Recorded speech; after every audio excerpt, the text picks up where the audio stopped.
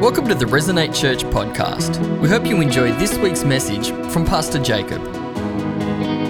So we're in a 2-week mini-series again, and then we've got a couple of guest preachers, and I want to focus. We talked about our mission as a church is to gather, grow, and go, and I want to talk for the next 2 weeks around this, how we gather. So this, if you're writing notes, this is called This is How We Gather. And I was going to separate it into 2 weeks, how we gather as Christians in week 1 and how we gather with those that aren't yet Christians in week 2. But what I want to do is as I was going through this, I felt God really speak to me around, do you know what? Unless we get gathering in our heart, there's no point in talking about the how. And as I was reading, there's the verse that we all know quite well in Hebrews 10 verse 25, which says, not giving up meeting together as some are in the habit of doing, but encourage one another, and all the more as the day approaches. Now that's the kind of the cover verse for the 2-week series, but you can open your Bibles because in a minute we're going to turn to 1 Thessalonians 2 verses 17 right through to 3:13. And from it, what we're going to see is some people who were leaders in the early church, and we see that they got it. They had this heart for this is how we gather, to encourage one another, to strengthen one another. And I believe that we as a church need to get it, that we don't just gather so that it looks good. We don't just gather for ourselves, but we gather because we're part of something greater than it is ourselves. We gather to encourage and strengthen one another. And so I've titled this message, Standing Together. But if you take out the E out of together and make it standing together, I think it's got a great meaning for us. The verse in Hebrews 10 verse 25 tells us 3 things quickly. Number 1, that we need to meet together. We need to gather together. Number 2, for encouragement for something greater than the now. It's not just about how we are and how we feel today. It's also about beyond that. And number 3, it tells us that some are not in the habit of meeting together. And we'll open that up stronger next week. But let's look at 1 Thessalonians 2 verse 17, and we'll read to the end of that chapter and then the first 13 verses of the next chapter. It's titled Paul Longing to See the Thessalonians. But brothers and sisters, when we were orphaned by being separated from you for a short time, in person, not in thought, out of our intense longing we made every effort to see you, for we want to come to you. Certainly I, Paul, did again and again, but Satan blocked our way. For what is our hope, our joy, or the crown in which we will glory in the presence of our Lord Jesus when he comes? Is it not you? Indeed, you are our glory and joy. So when we could stand it no longer, we thought it best to be left by ourselves in Athens. We sent Timothy, who is our brother and co-worker in God's service in spreading the gospel of Christ, to strengthen and encourage you in your faith, so that no one would be unsettled by these trials. For you know quite well that we are destined for them. In fact, when we were with you, we kept telling you that we would be persecuted, and it turned out that way, as you well know. For this reason, when I could stand it no longer, I sent to find out about your faith. I was afraid that in some way the tempter had tempted you and that our labours might have been in vain. But Timothy has just now come to us from you and has brought good news about your faith and love. He has told us that you always have pleasant memories of us and that you long to see us just as we long to see you. Therefore, brothers and sisters, in all our distress and persecution, we are encouraged about you because of your faith. For now we really live since you are standing firm in the Lord. How can we thank God enough for you in return for all the joy we have in the presence of our God because of you? Night and day we pray most earnestly that we may see you again and supply what is lacking in your faith. Verse 11, now may our God and Father himself and our Lord Jesus clear the way for us to come to you. May the Lord make your love increase and overflow for each other and for everyone else, just as ours does for you. May he strengthen your hearts so that you will be blameless and holy in the presence of our God and Father when our Lord Jesus comes with all his holy ones. Let me pray. Father God, we just thank you for this example where we see Paul and the other leaders just long to gather with the Thessalonians and the Thessalonians longing to gather with the early church leaders. Lord, give us that spirit in our heart that we long to gather, not just with those within our walls, but with others, so that you are glorified, so that we are all strengthened, so that we can stand together. In your name we pray. Amen. Do you know, every few months I get itchy feet, right? And I look at holidays online, overseas holidays. See, we had this thing a couple of years ago. We said, because we worked pretty hard to renovate our previous house, and then we moved over here just to live in a shed and build another house. And it's like, when this is basically done, we're just going to reward ourselves, and we're going to find a nice beach, probably somewhere over in Fiji or similar, and just sit on a beach for 6 or 7 days without a phone, without worries or thoughts of work. With all due respect, not much thought about our church family and friends who we do love. But just have just an absolute break from everything that's our current norm, and just sit on a beach and just enjoy that. And then the side product is for our kids. They get to experience another culture and just see another part of the world. And so I wanted to do it this December, our 10-year wedding anniversary. But when you look at the price tags, I think it's something that we might just have to budget for next year. But as I was looking through various places, there was an ad and it talked about the South Island of Fiji, and it got me thinking about a holiday that Kezia and I went on. And so Kezia and I, before we had kids, went on a holiday to Fiji, and we did a travelling trip around the South Islands of New Zealand. Now, if you ever want to do something that's incredible, the scenery, the food, the adventure stuff, go for a holiday there. You will not be disappointed. And I'm not getting paid to promote New Zealand South Islands, but it was awesome.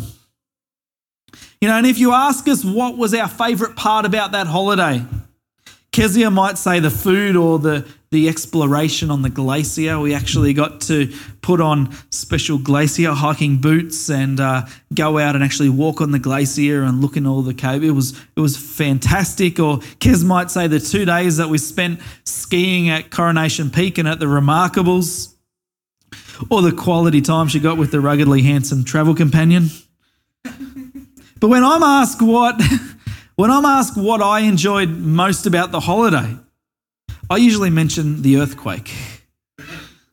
We were in South African restaurant in Queenstown, New Zealand called Flame. And again, I highly recommend if you're going to eat, if you're in Queenstown, go there. I'm eating my usual chicken meal because usually I look at a menu and there's all these amazing things, and then I either order the chicken or the fish. That's what I do. Whereas Kezia is more explorative with food. She'll try the most crazy things. But this time she saw the spare ribs, and I feel like they must have welded 3 pigs together, because the size of the rack of spare ribs that she got was near on a metre. It was like hanging over each end of the table, and as she's tucking into the spare ribs and I'm nearly finished my chicken meal, she's a quarter of the way through the ribs, the table starts to shake. Naturally, Kezia kicks me and tells me to stop being a goof, a clown. I love that when something goes wrong, the first thing is it's Jacob's fault. But then as she realises that the glasses are shaking on other tables and the bottles behind the little bar behind the servery part of the restaurant was also shaking, because you realise, hang on, I think we're in an earthquake. And we started looking around, and for whatever reason I was quite calm, because I felt like we're at the top story of a modern 2-story building, and if it was going to collapse, at least we'd fall on the people on the first floor, not vice versa. Later we found out that we're in the middle of a 3-story building, but that's beside the point. But as you look around and look at the reactions on different people's faces, it's quite interesting to see how each person reacts. Some people are just trying to hold their glass from sliding off the table. Some people are just not sure what's going on. They haven't actually clicked to the fact that we're in an earthquake. There was one waitress who I imagine was quite young, because New Zealand's known for, and I imagine that's part of their training, but she's like, do we evacuate? She's saying to her manager, do we get everyone out of here? Do we quick? and she didn't know what to do. And it was only about 30 or 40 seconds of quite an intense rumble, and then it stopped. It was my favourite part of the whole holiday, watching how everyone reacted to the same situation. What's interesting is when there's an earthquake, some buildings break a little, some crumble and some fall, yet others still stand firm. They're all hit by identical tremors, but the results are totally different. See, some have been built to last the test of time. And in our faith life, we often hear it said, or we often say ourselves, stand firm. And it is good for us to do that. Because we have to make sure that when the inevitable tremors of this life come our way, that our faith does not break, that our faith does not crumble and does not fall, and that it should stand firm through all the various shakes that this life will give us. We need to build faith that lasts the test of time. And that's why we need to gather together, to encourage one another, to strengthen one another, so that we build and grow a faith that helps us stand firm tomorrow, today, and for the rest of time, regardless of how shaky each moment could be. Because the truth is, our faith has a greater ambition. Our faith has a greater ambition than what we find ourselves in today. Many of us come to faith because we have like this current pressing problem and are at the end of our own solutions, and then someone tells us that God can make a way in that situation. And so many people then hear that God can fix it, and then they pursue it. And most often what happens is they find that the grace of God deals with the problem, the now, but Jesus also deals with what's gone wrong prior to cause that problem. And then he teaches forgiveness and a path forwards. And we learn that there's a future in faith. And then it goes far beyond help in the current circumstances, because our faith has a greater purpose. Our faith has a greater ambition. And Paul mentions this in 1 Thessalonians 3 verse 13 when he reminds the Thessalonians of the day of the Lord Jesus will come again. See, our faith not only deals with the problems of now, not only deals with the problems of the past, not only deals with the problems of tomorrow, but it deals with the reality of the returning Christ. And it builds us towards that day of great victory when our Lord and Saviour Jesus will come again. So we need to understand our faith has a greater ambition than the circumstances of now. And in this passage, we read that our super apostle Paul, my favourite character in the Bible outside of Jesus, is particularly concerned with the Thessalonians. They're a very young group of believers, obviously without too much solid leadership there. And they're under a huge amount of persecution, as are the leaders of the day. And so he sends Timothy to them. See, we see that Paul personally can't go and gather with them at this time. He has in the past and he plans to in the future, but right now he can't. He's blocked. But so what does he do? Does he go, well, too bad we can't gather? No, he sends Timothy to gather with them, to strengthen them, to encourage them in faith, and to find out how they're doing. Why? Because he wants to make sure that they are continuing being faithful to the Lord Jesus, because faith isn't just about now. It's also about tomorrow and well into the future. It's to finish the race well, to not grow tired or weary, to continue to build so that when our time on this earth is done, that we can look back and know that we stood firm through anything and everything that this life threw at us and what tried to shake us. And it's so important when we see people shaky, crumbling, cracking because of the tremors of this life, that we encourage them, that we gather around them, that we strengthen them so they can continue to stand firm. In Matthew 13, Jesus tells a story of the sower who went out to sow with a whole bunch of good seed. And he threw the good seed, and we all know the story, and it all fell on different grounds. Some seed fell on the pathway and the birds ate it. Some fell on stony ground, but there was no depth in the soil, and so it didn't last. Other seed fell among thorns, and it did okay for a little bit, but then it got bullied.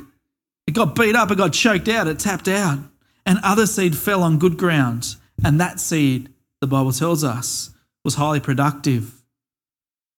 Jesus is saying that a whole lot of seed of the Word of God is sown into people's lives, but it doesn't come to anything. Sometimes in this world it's easily snatched away by other considerations. Other times it's just a shallow response. Some people seem to respond, but as soon as there's any opposition, as soon as there's something that shakes them, they cave under that. But there is those, as the parable says, that stand firm, that take root, that continue to the ends. And this is the kind of faith that Scripture tells us is a good, genuine faith. And it's a faith that is prepared not just for now, but for a greater ambition. And that is why we need to encourage people to stand firm. Because our faith is a growing, a maturing, a progressive thing. Faith should not just simply stand firm, but it should grow and mature and bear fruit. And that bearing fruit is that our faith becomes so strong that we don't just stand, we help others stand. We encourage others, we strengthen others. See, Paul sent Timothy to them in order to strengthen them in their faith. And so it's together, not alone. When the tremors of life come, that we can be strong in the faith. And the truth is, at some point of time, all of us will need a little encouragement to stand. The truth is, at some time, something will come along and it will shake us and it might crack us just a little bit. And that's where we need others to strengthen us up again, to encourage us to keep standing. One of the greatest and most loving things that we can all be involved in is gathering with, supporting those whose faith is under pressure. Sometimes it's going to be me. Sometimes it's going to be you. Sometimes it's going to be others who don't yet truly even understand or know faith. The earthquakes of this life don't miss anyone. So it's important to encourage people to stand firm. It's important to strengthen people before that earthquake comes. And so if it's important to encourage people to stand firm, we can assume that is because there are things in this life that would discourage us from standing firm. There are tremors. One tremor to faith is seen in this passage in Thessalonians is the activity of Satan. 1 Thessalonians 2 verse 18. And a lot of people don't like us preaching about Satan, but we will preach about everything that the Bible talks about. A lot of people don't believe in Satan, and that's fine by Satan. He actually likes that. I also know there's the opposite end of that, where some people are totally obsessed by Satan. And they see him under every rock, under every chair, in every situation, and behind every beard. They can identify Satan all over the place. C.S. Lewis says, if you want to preach a good sermon, just do one C.S. Lewis quote and everyone will just give you credibility. C.S. Lewis says that Satan doesn't mind whether we totally ignore him or are totally obsessed by him. Either way is fine by him, because either way opens it up for him to do exactly what he wants to do. See, those that are totally obsessed by Satan, quite frankly, they're paralyzed, they're paranoid, they see him lurking everywhere. And so what happens is they miss out on what they're meant to be doing, because their focus isn't no longer on Jesus and what Jesus wants them to do. They're just worried about where's Satan, what's he doing today? And they miss it. And on the other hand, those who are totally ignorant of Satan, those who simply ignore him, don't even believe he exists, they just totally suck it in because they don't understand what the Bible tells us to be aware of his schemes. Either way, Satan can do his work. And Satan's main plan is to put obstacles in the path of the people of God to prevent the will of God from being accomplished in and through them. And church, please be balanced in this area. Because Paul says that Satan is a very powerful force. So powerful, from this passage we see that he was able to stop Apostle Paul from doing what he wanted to do. Because Paul says that he longs to get there. He wanted to get there, But if you read it, it says, and then it blew my mind that Satan stopped him from going there. And we don't know the full ins and outs of what that was or how that is. But the other hand of that is we need to recognize the Bible teaches that God is the sovereign Lord, that God is omnipotent, and that Satan is not all-powerful. So Satan is powerful, but he is not all-powerful, and Satan is knowing, but he is not all-knowing, and Satan is a very real presence, but he is not omnipresent. He's not in the same league as our Lord and Saviour Jesus. And Jesus gives us his power, and Jesus gives us his authority. So we're aware, but we don't care. And if that all sounds confusing, wait till you go on and read Acts chapter 16, because Luke gives the account of Paul and his friends trying to go into different areas of ministry. They were in Asia and wanted to go to Mysia and Bithynia and all kinds of places, but they were hindered from going there. Surprisingly, Luke doesn't credit that to Satan. He says the Holy Spirit stopped them from going. Doesn't that mess up your thinking? In our spiritual journey, we will run into all kinds of roadblocks, all kinds of tremors that become very difficult for us. And if we're not careful, our faith could break, our faith could crumble, and our faith could fall. So we need to gather together for encouragement through these moments, for wisdom to decipher who is roadblocking us, what is stopping us, and growing through these seasons. And that is why it is important that we stand firm, are strengthened, and that we are gathered together, encouraging each and every one of us to stand firm despite the things that shake us. Another thing to notice about Satan's activity from this passage is his tempting activity. One of Paul's major concerns about sending Timothy to the Thessalonians is that it says that he was worried that they were tempted by the tempter. So the truth is, and we, if we're honest, we've all experienced it in our lives, that Satan puts some very tempting opportunities in front of us. And the truth is, if we go through with them, it can distract us from what we're meant to be doing. And it can weaken our faith, and it can result in a whole further range of earthquakes that we have set up. And that can affect how we stand. Yet we need to understand that every temptation is an opportunity to overcome.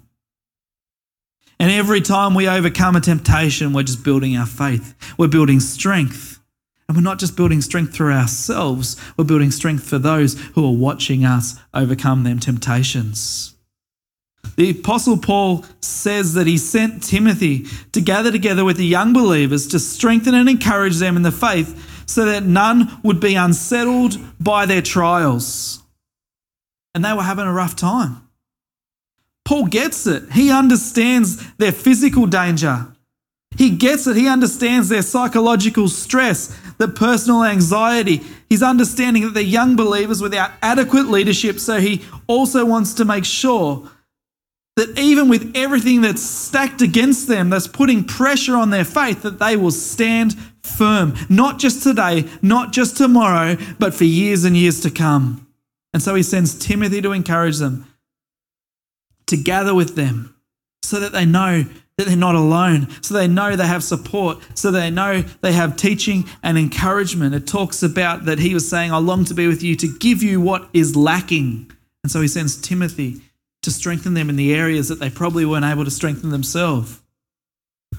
So how's Timothy going to do that? He does it by simply pointing out to them that there's nothing unusual in Christian suffering.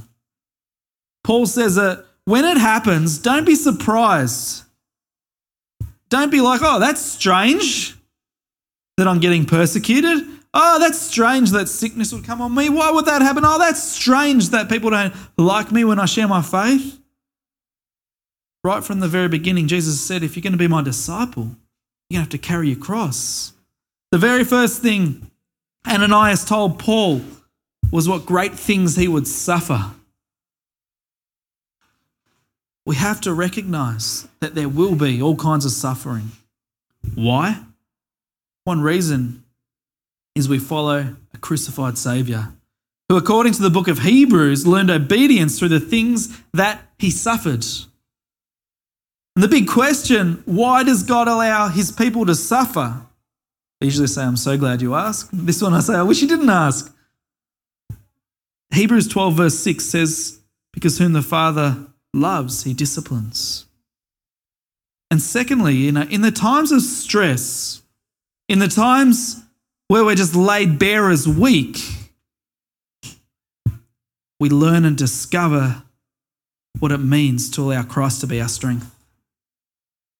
In Christ, we learn to stand firm. And in Christ, we learn to encourage each other because we can't do it simply on our own. So how do we stand firm in our faith? We stand firm by knowing that we are not alone. We stand firm in our faith by knowing that others who gather together with us are praying for us. We stand firm in our faith by knowing that how we stand affects others. See, if you collapse, then others might collapse. If you stand firm, others might stand firm. We stand firm by knowing that people have our back.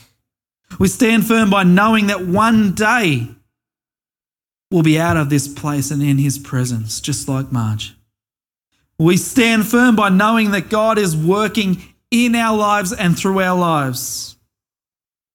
And we stand firm knowing that our faith has greater ambition than just now. And we learn to know these things by gathering together, because as we gather, we are encouraged and we encourage. The music team want to come up. I'm almost done. See, Paul knew the Thessalonians were struggling, so he sent a leader to gather with them because he could not meet with them himself. And what that shows us is that we're better together, that we need other people to help us stand. So don't give up meeting together. It will help us stand firm. Let me pray and we'll hand over to the music team. Do you want to do your new song, Kez? That would be awesome. Father God, thank you for every single person here. Thank you that we are a family united in you. Thank you that as we meet together, we encourage each other, that we strengthen each other so that together we can stand and we will not be shaken by anything that tries to knock us down, that we would stand and we would be pillars of hope and strength to those around us. Lord, thank you that we can gather together so freely and openly. Help us to remember that our faith is not just for now in the moment, but it is for a greater ambition, is for so much more. Lord, help us to be people who gather to encourage. Help us to be people who gather to strengthen one another, to teach one another. Help us to be people who gather to pray for one another. Thank you, Lord. In your name we pray. Amen. Thank you for listening to the Resonate podcast. Jesus, my love, my God, there's nobody greater.